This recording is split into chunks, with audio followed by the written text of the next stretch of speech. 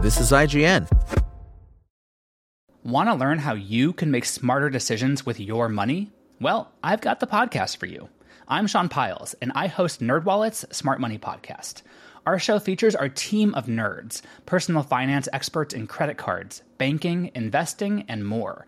And they'll help you make the most of your money while cutting through the clutter and misinformation in today's world of personal finance. You'll get clarity on strategies to help you build your wealth, invest wisely, shop for financial products, and plan for major life events. Listen to NerdWallet's Smart Money Podcast wherever you get your podcasts. Coming up, the Hollywood actors' strike is ending. Welcome to your IGN Daily News. But first, as the John Wick verse continues to expand, it looks like an anime and another TV show that's separate from the Continental are on the horizon. Chad Stahelski, who directed all 4 John Wick films, said as much in an upcoming episode of the Discoursed podcast, according to the playlist. Talking about how TV is such a good format to explore the growing world of John Wick, he said, "Lionsgate is having us develop a John Wick TV show, so we thought we could explore the high table in that a little bit." When asked if it's separate from The Continental, the prequel series that debuted on Peacock in September, he confirmed that it's completely separate, going on to name drop some of the standout characters from John Wick Chapter 4. Stahelski then revealed even more plans for the franchise, saying that, "We're really excited about it, because we're doing that and a Japanese anime, because I love Japanese anime so much." Up next, Ryan Reynolds has revealed a first look at Dogpool, who's set to make an MCU appearance in Deadpool 3 next year. In an Instagram post, the Hollywood star also committed to a summer 2024 release window for the Marvel Cinematic Universe action movie. Responding to the end of the actors' strike, Reynolds posted a picture of Dogpool alongside the note, "Save the day? Not a chance in Gremlin hell. But she is currently causing the Disney plushie merch department nightmares. Coming with the movie, summer 2024. Just last month, Deadpool 3 director Sean Levy cast doubt over the movie's planned release date of May 3rd, 2024, admitting it was in true risk amid the actors' strike. Now the strike is over, Deadpool 3 is set to resume production, Deadline reports, alongside speculation the movie will come out in July. "We've shot half the movie," Levy said in October. "I've edited half the movie. We're dying to get back to work and get this movie out next year."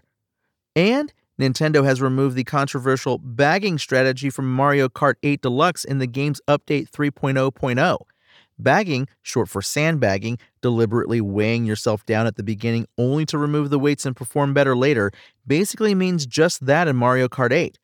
Players would start slow in the race in order to pick up an overpowered item, work their way back up into contention, and then use the item to guarantee victory. As reported by GamesRadar and verified by IGN, this is no longer an option in Mario Kart 8 Deluxe, despite being a prominent but controversial part of online racing since the Wii U version launched in 2014. It was particularly popular on races with huge shortcut opportunities, like the aptly titled GBA Cheeseland. Regardless of opinion on bagging, unless players discover a new way to get it working, the strategy is now a thing of the past.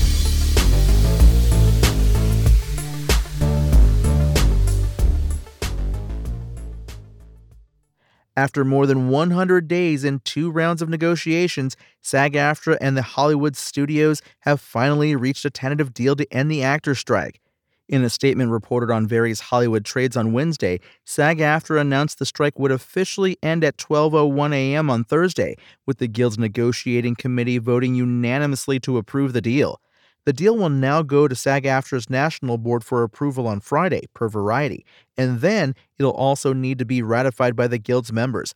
But in the meantime, they're free to return to work. It's an announcement that's been wildly anticipated, to say the least, with SAG-AFTRA and the AMPTP, which represents Hollywood studios, meeting continuously over the last few weeks.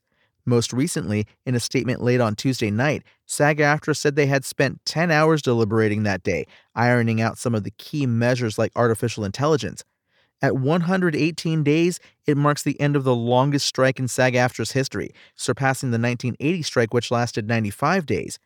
The news comes after the Writers Guild of America ended their strike back in September after 148 days on the picket lines.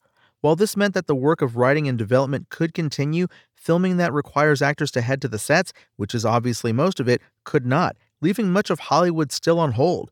Countless big movies, including recently the 8th Mission Impossible film, had delayed their release dates. Others, like Deadpool 3, are still in danger of missing their previously announced dates.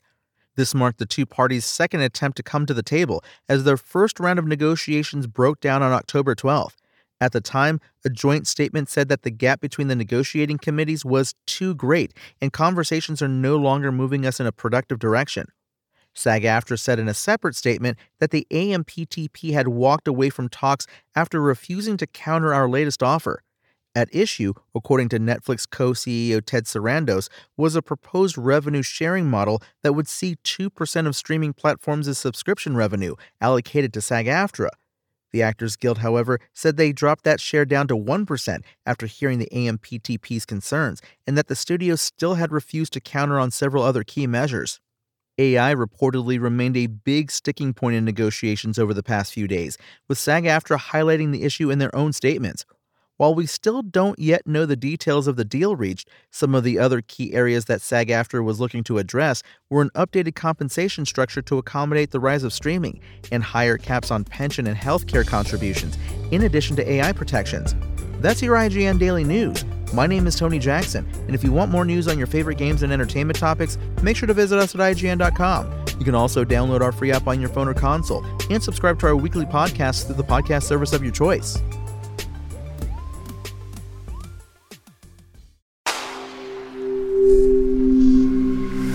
Spoken Layer. Want to learn how you can make smarter decisions with your money? Well, I've got the podcast for you. I'm Sean Piles, and I host NerdWallet's Smart Money Podcast. Our show features our team of nerds, personal finance experts in credit cards, banking, investing, and more. And they'll help you make the most of your money while cutting through the clutter and misinformation in today's world of personal finance.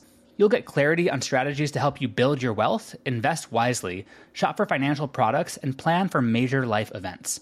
Listen to NerdWallet's Smart Money Podcast wherever you get your podcasts.